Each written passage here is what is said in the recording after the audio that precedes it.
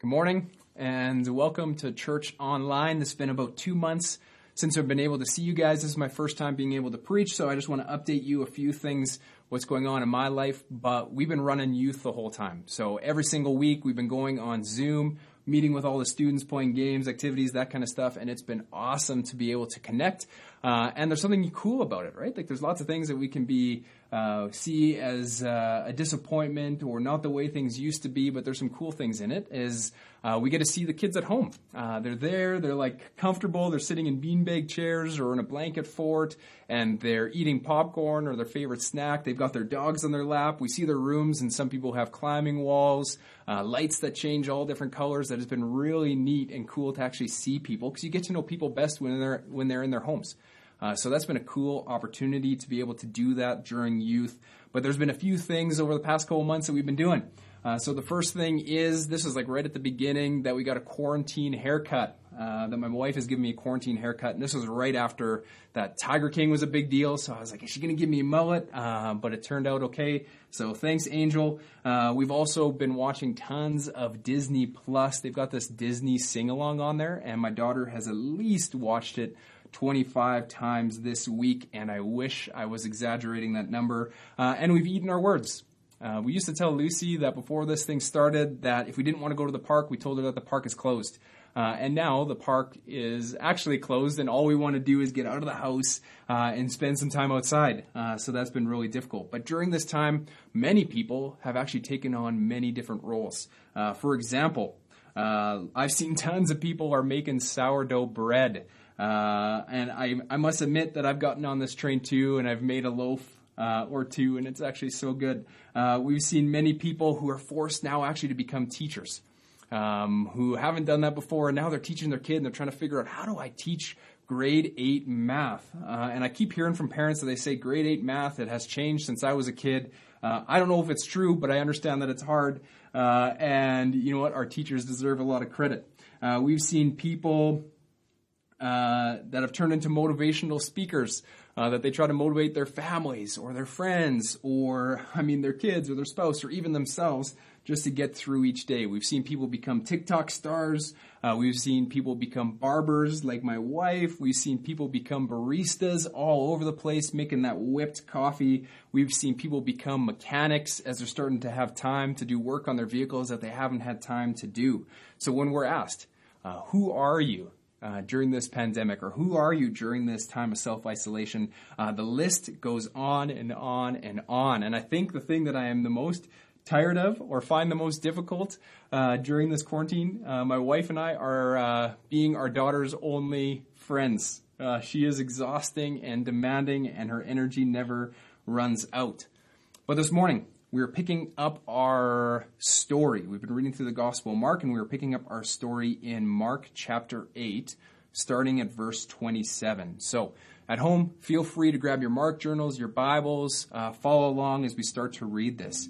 But this is where we enter in the story. Jesus is with his disciples, and they are in Caesarea of Philippi. So Caesarea is this area. So if we look at this map here, Caesarea is right up there of Philippi, and this area is dedicated to Roman rule. The city itself was named after Caesar, and it's got a temple honoring the emperor as Lord and Liberator. But Jesus came. When Jesus came, he came to bring in and usher in this new kingdom, that he was Lord and Liberator, and it looked a completely different way than the ways that it was looking in Rome. So this is the setting in which we enter the story. That they're in this area with the Romans, this rule and authority, and Jesus is starting to ask his disciples, who do people say that I am? Right as he's establishing this kingdom. So we get this passage right here in Mark 8:27. And Jesus went on with his disciples to the village of Caesarea Philippi, and on the way he asked the disciples, who do people say that I am? So who is Jesus? If we were to ask our friends, maybe people outside the church, because inside the church maybe we've got this Sunday school answer where we know the answer, but if we were to ask people outside of the church, some of our friends, who would they say that Jesus is? We just finished, so for this whole thing, we're working through the Youth Alpha series, and in the Youth Alpha series, they ask this question, they say, who is Jesus? And here are some of the answers that they gave. They said, hey, he's some guy on the cross, or he's a wise person, or he's the Son of God, the Savior, he's a historical figure, he's a prophet, he's a miracle worker or a magician. He's just that long-haired guy who's having a hard time talking to Mel Gibson. We have a whole lot of people in our lives who would say many different things about who Jesus is. But what do the people in Jesus' time say about Jesus? Those who aren't his disciples, those who aren't in the inner core, what do they say about Jesus? So the disciples come in and they say this in verse 28, and they told him, John the Baptist and others say Elijah, and others say one of the prophets. You see, the people around Jesus held him with high esteem, that they seen that his authority was not of man, but it was actually of God. You know, they were close to the truth, but they were still missing something. So Jesus goes on and he asks his disciples, he asks them, but who do you say I am? Peter answered him, you are the Christ. And he strictly charged them to tell nobody about him. So Peter steps in on behalf of the disciples, and he says, you are the Messiah, you are the Christ, you are Lord, you are the one from the line of David who's come to establish God's kingdom. This is something that us as readers, that we've actually known this since Mark 1:1. Right from the beginning, we've got this picture and these titles of who Jesus is. So we've known the truth, but we start to discover that the disciples start to figure this out too. And here we get to celebrate with Peter as he's finally got the answer right. But we quickly realize that maybe he's got the answer right, but maybe his heart isn't quite in the right place. So we're celebrating for Peter and the disciples that they've got this figured out. And then we get this passage next in Mark 8:31. And he began to teach them that the Son of Man must suffer many things and be rejected by the elders and the chief priests and the scribes and be killed, and after 3 days rise again. And he said this plainly. And Peter took him aside and began to rebuke him. But turning and seeing his disciples, he rebuked Peter and said, get behind me, Satan, for you are not setting your mind on things of God, but things of man. Ouch. We see Peter who's got this right? We're cheering Peter. Yeah, Peter, you got this right. And all of a sudden, he just gets rebuked in front of all of his friends. I grew up in a small town. And in that small town was a small school. And in that school was every single member of my family. That my parents worked at the school, my siblings went there. And, you know, when you're in junior high or high school, you don't always do the things that you should be doing. I remember I'm hanging out with my friends and I'm goofing off with my friends. And my mom would walk by as she was a teacher's assistant. And all she had to say was Colton. Or even just give me like this little glance. And I already knew. It was almost like this rebuking of smarten up. And my friends would notice and they would see it. And they'd be like, oh, and then I felt like I was just embarrassed in those moments. But then we think about Peter. This phrase that Jesus says, get behind me, Satan, that this is this huge rebuke. And he's saying it in front of his friends. Like talk about like these high highs to this low low. But why was Peter being rebuked? I don't think Peter was being rebuked because he didn't understand Jesus. I think he was being rebuked because he did understand Jesus. But what Jesus was saying was not lining up with who Peter thought the Messiah would be. He thought the Messiah would be somebody who would come, that would liberate them from the Romans, that would set them free, that would establish God's kingdom here on earth right now by force. And Jesus came and he said that he was going to suffer and he was going to die. That this doesn't seem like a Messiah that Peter wanted to follow or the one that he signed up to follow. You see, Peter's answer was right, but his heart was wrong. He didn't truly understand what Jesus was doing and what Jesus was telling him and what Jesus wanted. Peter wanted the good that Jesus brought, but he didn't see the whole story. Last week, Matt shared a story of this blind man who's at the gate. And this blind man, he saw Jesus coming and he was wanting him to heal him, and Jesus went over to heal him, and he like spat in his hands and he put in the guy's eyes and he touched him, and then he could see. But he could only see, and the people looked like trees. He couldn't see in full. And then Jesus touched him again and he could finally see everything clearly. That story is actually telling what's going on here. The people around Jesus, they weren't quite seeing clearly. The people around him, who said that he was a prophet, maybe those are the people that were blind. Peter is the guy who's been touched once, that he can see, but he can only see in part, that he gets the answer right, but he gets his heart wrong. What Jesus wants to do here is he actually wants to heal Peter. He wants to touch Peter again so that Peter can actually see clearly who Jesus is. Jesus says, get behind me, Satan.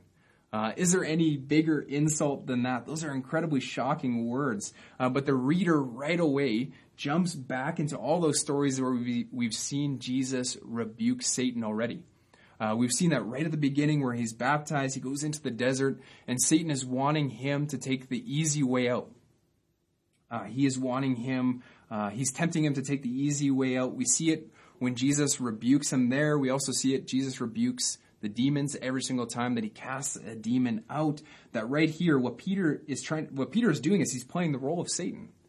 That Satan is using him to tell Jesus the human expectations, to actually take the easy way out. You don't have to follow through with this. This isn't right.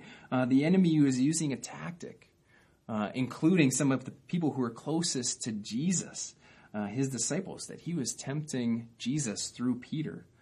Peter's thoughts are human thoughts, not divine. They're human ways, not God's. Jesus is declaring that when the human way opposes God's way, it's demonic.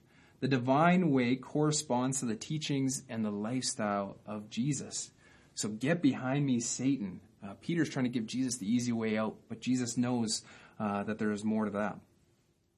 We hear this passage sometimes just as this cruel rebuke to Peter, but I think there's something more that's going on here. I think that Jesus is rebuking Peter because he actually wants to heal Peter. He wants to touch him again so that he can see clearly. Jesus is saying, nice try, Peter, but your eyes still need to be healed. Get behind me and follow me so that you can see me more clearly. In grade 9, I played badminton. And I don't know if that's full reality, but I thought that I was the best badminton player in junior high. And we were playing, I'm beating everybody in on our team. And again, right, maybe that's not that great of a feat because it was a pretty small school. But in there, I think I'm better than our coach. I think I know more. I think I'm better. I don't know how this happened. I think I maybe challenged our coach to a game, and we started to play badminton. And my coach, he played hockey growing up, and he could only really lift his arm this high because of an old hockey injury. So I thought, man, this is going to be a walk in the park. I'm going to beat this guy. I start playing, and he mops the floor with me. And right there, he didn't have to say a word. But in there right away, I knew that I needed to get behind him, that I needed to follow him, and there was a lot more that I could learn. I think that's what's going on here. Jesus is calling Peter back to following so that he can truly see who Jesus is. The story continues in Mark chapter 8, starting at verse 34. And calling the crowds to him with his disciples, he said to them, if anyone would come after me, let him deny himself, take up his cross, and follow me. For whoever would save his life will lose it, but whoever loses his life for my sake and the gospel's will save it. For what does it profit a man to gain the whole world but to forfeit his soul? For what can a man give in return for his soul? For whoever is ashamed of me and of my words in this adulterous and sinful generation, of him will the Son of Man also be ashamed when he comes in the glory of his Father with the holy angels. And he said to them, truly I say to you, there are some standing here who will not taste death until they see the kingdom of God after it has come with power. We see here that Peter gets rebuked because he takes on the role of Satan.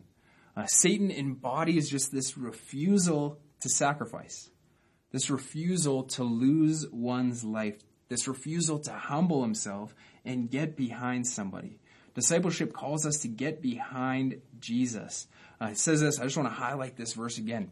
If anybody would come after me, let him deny himself and take up his cross and follow me. For whoever would save his life will lose it, but whoever loses his life for my sake and the gospel's will save it. Reading this verse, it doesn't really make much sense. I mean, I was always taught if you want to gain something, you go out and get it. You don't lose something to gain something. When you lose something, you just lose something. But what Jesus is calling us here is to follow, and this follow is not an easy journey. It demands a lot. At this point in the Gospels, we see this massive shift. We see this shift in language from this word immediately to this word the way. The pace beforehand is really quick. I mean, immediately, we've heard Matt say it 132 times during this sermon series.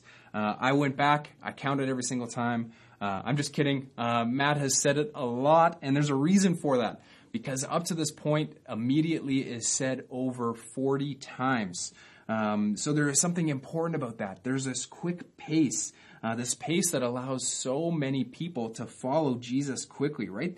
They're following him to hear his teaching, to see his miracles, to see his healings, to receive a quick blessing. It's easy, and it seems almost easy to gain this quick following when all you do is give, and people are just receiving. Last week, Matt shared a story of the feeding of 4,000. Not including women and children. There could have been up to 10,000 people there following Jesus, that we see that the crowds grew, that they were just hanging off of every word that came out of his mouth, hoping for a miracle, hoping for a healing, hoping for a sign. They said, and after seeing all this, they said that he is a great prophet. Everybody loves the immediate blessing. It's easy to receive when all we're doing is just getting. Then the language shifts from immediately to the way. The story from now on actually slows down greatly. It slows down greatly as Jesus is working his way down to Jerusalem. He's working his way to the cross, and it slows down. In doing so, the journey is now not just what you get. Jesus is actually calling something out of his disciples. It's what you give to God as well as what you've been getting. So we see, right, that Jesus was actually somebody who was willing to give it all to God, to surrender his ideas or his, what he wanted. He just surrendered it to the Father. And what does that look like? We see right away that Jesus actually surrendered his popularity, that Jesus had that 10,000 people following him. And as we follow this journey, we start to realize by the end, he only had a few people left at the cross. Jesus wasn't there to be popular or call us to an easy journey where all we do is receive. He was calling us to lose things, that Jesus was actually willing to lose everything for God. Jesus' way to the cross was one that also involved great suffering. It was no longer just receiving or just Jesus giving and us taking, but it was giving everything up, giving up his comfort, his health, his body, and eventually his life. Get in line behind me. Get behind me. Jesus means, when he says this, that we must actually follow Jesus in his footsteps on this path along the way. So, let's go back to the question right at the beginning of this passage. Who do you say Jesus is? Jesus' question at the beginning of this passage is really important as he calls us to get behind him, to lose everything, to pick up our own cross and to follow him. Jesus and his disciples, we're walking through this area that was dedicated to the rulers of Rome. But now Jesus is saying, I'm introducing this new kingdom where I'm king over Caesar. And what does that look like? Who do you say I am? And what are you willing to lose? And I think this is really important. I think who we say Jesus is determines what we are willing to lose. Our definition of Jesus determines what we are willing to lose. That if we just say that Jesus was a good person, right? He's a good teacher. He's a wise person. He's a miracle worker. He was some dude in history or even a prophet like Elijah or John. If that's all we say Jesus is, then we are just open to this immediate journey, this constant receiving. We still get to keep our comfort, our time, our finances, our blessings. We continue to accumulate stuff, trying to find the meaning of life and whatever that looks like. There's so much we can receive from God, and these are good things. Right? God is a good God, and he wants to bless his children. But if that's the only thing we're following Jesus for, we've missed the point. We continue to search for life, but we never really find it. We find ourselves exhausted by the journey. We've gained the whole world, but we've forfeited our souls. Here's a quote from Tim Gettard. It says this: humans cannot save themselves. They can only lose themselves and find salvation in the one they follow. So who is Jesus? If we were to answer the question like Peter, but not truly believe that Jesus is the Christ, right? Peter had the answer right. Jesus is the Christ. Jesus is the Messiah. And I think quite often that we can actually just become content with saying that. I think that is a great ploy of the enemy. That he is completely content with us just saying that Jesus is the Messiah, but for it to make no immediate impact in our life. But are we actually willing to not just say Jesus is Christ, but actually to change our lives? Let that change us. Are we willing to lay down our whole lives and say that Jesus is our Lord and Savior? Are we willing to pick up our cross and to follow him? That doesn't mean that we necessarily have to die because we're following Christ. What that means is no matter how difficult the way, we are willing to sacrifice our plans for God's. Because we truly know that losing is true receiving. Now, this doesn't mean that there isn't blessing, because there's a greater blessing than we can ever imagine. For whoever loses their life for God will save it. Jesus knows what he is saying when he says, pick up your cross and follow him, that isn't the final answer. That death is not the final answer. We need to keep this in mind, that the cross does not just lead to death, it leads to living. The end of the road for discipleship is not the crucifixion, it's the resurrection. So what are we willing to lose? We're only willing to lose things if we say that Jesus is Lord, that I'm not the Lord of my life. So maybe we can, what are things that we can lose? Maybe we can lose caring for what other people think. And when we actually lose that, we find freedom in who God has created us to be. We lose all the other voices that are around, and all we hear is the voice that God is speaking to us, that we are loved, that we are children, that we are cared for. Maybe we can lose looking for in life of just accumulating stuff, of just receiving, of just getting. If we just actually lose the accumulation, maybe we find that everything we have is actually a blessing. If we lose our worry and we hand it over to God, we can actually find joy. If we lose fear, we find courage. If we lose our own definition of the meaning of life, we can actually find the true meaning of life and what God brings. If we lose our control to our life, to actually having to be control of every little thing, to be the Lord of our life, we learn that God has gifted you, or that we can find rest from exhaustion. You can find freedom. If we lose our desire to only receive from Jesus, the immediate, the blessing, if we just lose that desire, we can learn that God has actually gifted us, that he has gifted you, and that you have a lot to give. So what areas in our lives do we need to lose to actually gain resurrection life in Jesus? To lose yourself brings a blessing in your life. Lose your human desires and look what's after God's. The way to truly experiencing resurrection life here and now is to lose yourself, to pick up your cross, to get in line behind Jesus, to sacrifice our human desire, and to live for God's. We might experience short-term pain as we're adjusting to this new life, but in the end, we are actually able to experience this resurrection life that God has intended for each one of us. Who we say Jesus is makes all the difference as we get behind Jesus and we follow his way. Let me pray. God, thank you. Thank you for setting an example for us, that we don't have to walk this path alone, that we can actually just walk this path and get behind you. Lord, that you have offered this new life, this resurrection life that we can get from you. So Lord, just help us. Help us in this painful and this difficult journey of losing things, of taking our cross and following you. God, help us to do that. Thank you for the hope that there's more. Thank you that the cross is not the final answer, but resurrection is, and that we can experience that resurrection life in you. So Lord, I just pray for all those who are trying to do everything on their own, that we can actually just surrender. And as we surrender, we actually gain new life in you. And we thank you for that. Amen. Thank you so much, worship team, for leading us. As we're going about our week, I've got a few questions for you guys just to ponder and think about. Number one is, who do you say that Jesus is? Number two, in what ways do you need to get behind Jesus? What ways does he want to bring you healing so that you can see clearly?